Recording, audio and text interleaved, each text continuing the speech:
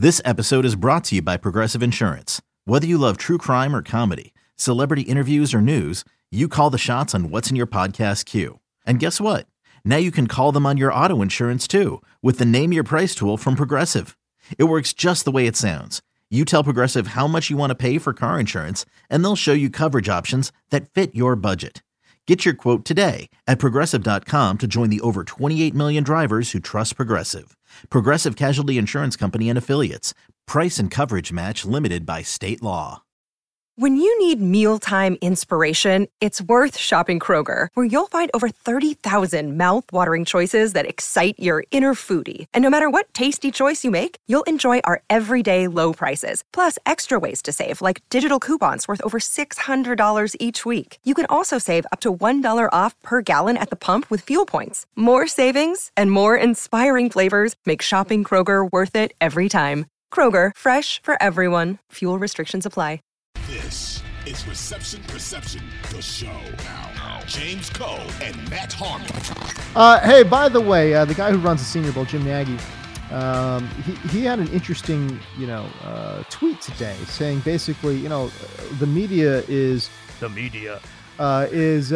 projecting, 3 to 4 wide receivers in the first round, and what he is hearing is that there's only one guy, and you'll be happy to know this, but there's only one guy that the teams really have a first round grade on, and that's JSN, your top rookie prospect after all the guys that you've charted here. I don't know, what are your thoughts on that? Do you kind of agree with that sentiment that there's really, again, just one guy or maybe one or two guys that have a first round grade in your mind?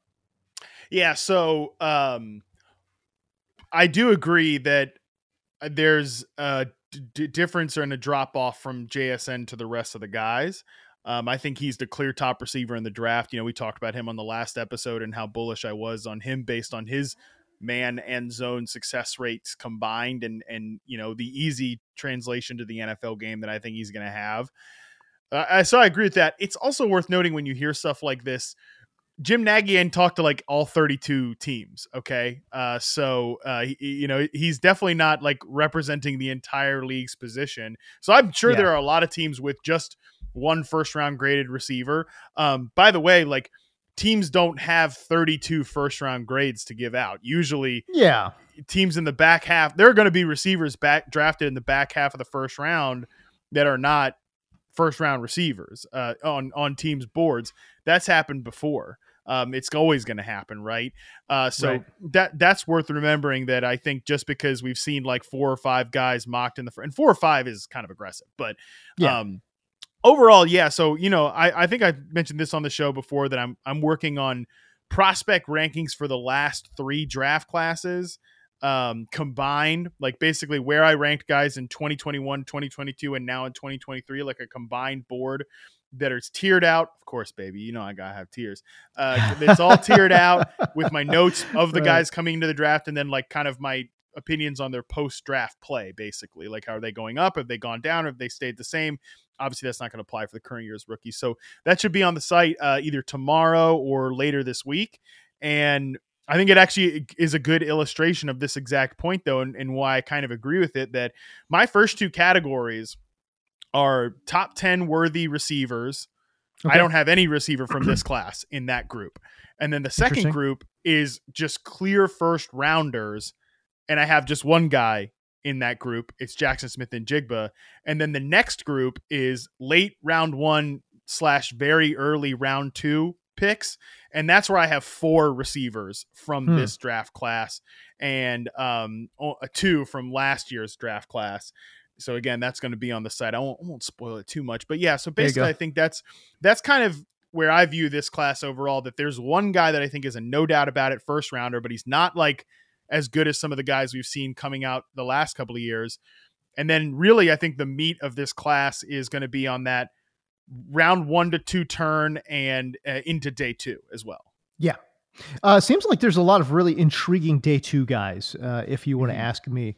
And one of those dudes, in my opinion, it might be A.T. Perry. By the way, we've got a new crop of prospects up on the website, receptionperception.com. Matt kind of hit all the top name dudes earlier on a couple weeks ago. And then now second round of, again, I think a lot of day 2, day 3 prospects here have just hit the site. One of the more intriguing names to me, I think, is A.T. Perry out of Wake Forest, Matt. He's 6'3", about 200 pounds. He ran a 4.47 40, so he's got the requisite height, speed combination that you would like to see as an outside wide receiver. When I watch him play, by the way, 11.1, 11 foot, 1 inch broad jump too, which is just, I mean, that really speaks to some short area burst from A.T. Perry. But when I watch the guy play, I like the feet. He's got sweet feet. Not sure about the hands. And the hands are a little shaky to me. And again, not really, to me anyways, a very good contested catch dude. But what was your charting telling you about this kid out of Wake Forest? Yeah, there's definitely some prospects. Like all the guys that are going to go early feel like they're slot flanker types, smaller receivers. But when you get to day 2, there are definitely some bigger body guys, and we'll talk about them on this episode. Perry, I think, is interesting because, I don't know if you've read the profile, James, but at one point, I'm pretty sure I actually said like, I can't. Well, one note. I can't wait to discuss this player on the Reception Perception podcast with James Coe, as I know he simply cannot quit the X receiver prototype, especially if they measure at 6 foot near there or run a sub 4.5 40-yard dash as Perry did. So, correct. And here we are. We're talking about it on the podcast. Let's go. 100%. The first guy James brings up. So, no, I think Perry's interesting. I love your thoughts about like his quick feet, because I think one thing that you look at in his profile is like, his curl route, his slant route success rate is really high. I think he moves and operates like an NFL X receiver. That's for sure. I think he has like the size. He has the fluidity at that size to win against press man coverage. 68.7% success rate versus man, 70.7% success rate versus press. Those are pretty good numbers. I sampled his 2021 season because that was just where I could find the most consistent film. So not his most recent season, but I think you see a player like in the games I sampled, I had him winning 8 of 10 contested targets. I know his hands have gotten some questions, but I think he shows the ability to do it. He just needs to be a little more consistent with it, probably over the course of an entire year. But yeah, I think he's interesting because I don't know that he has great long speed, even if he ran a pretty decent 40-yard dash. I think he struggles with like off man coverage to run past guys, to stack defenders on those routes. So, I kind of, again, I'm going to reference this axis of players a lot. Okay. But like that, the Devontae Parker to T. Higgins axis of X receivers, like I think he could fit in somewhere along there. Obviously that's not bad, right? Like we've also talked about guys like DJ Chark and Terrace Marshall, on the lower end of that axis, and maybe Perry goes down that range. But, we're talking about big X receivers that are going to line up on the line of scrimmage and, run vertical routes. But I think Perry shows you some ability to win on shorter routes as well. Hey, it's Kaylee Cuoco for Priceline. Ready to go to your happy place for a happy price? Well, why didn't you say so? Just download the Priceline app right now and save up to 60% on hotels. So whether it's Cousin Kevin's Kazoo Concert in Kansas City, go Kevin, or Becky's Bachelorette Bash in Bermuda, you never have to miss a trip ever again. So download the Priceline app today. Your savings are waiting. Go to your happy place for a happy price. Go to your happy price, Priceline. It's interesting. The great Lance Zierlein also makes a Devontae Parker comparison. So I think when two of my favorites start making that comp, I think that makes a lot of sense. Although it doesn't really line up with what I was talking about. And again, I'm not sitting down marking grades or anything, but just off of what I could see with the eyeball test, I personally didn't think he was that great in contested catch situations. But Devontae Parker is like an all-timer in terms of contested catch guys. As you have pointed out, it's because he has to make those catches because he can't separate, which is fine. But again, I didn't quite see that. But again, if you and Lance Zierlein are saying it, man, then I think there's a lot of meat on that bone. I'll offer another comparison too.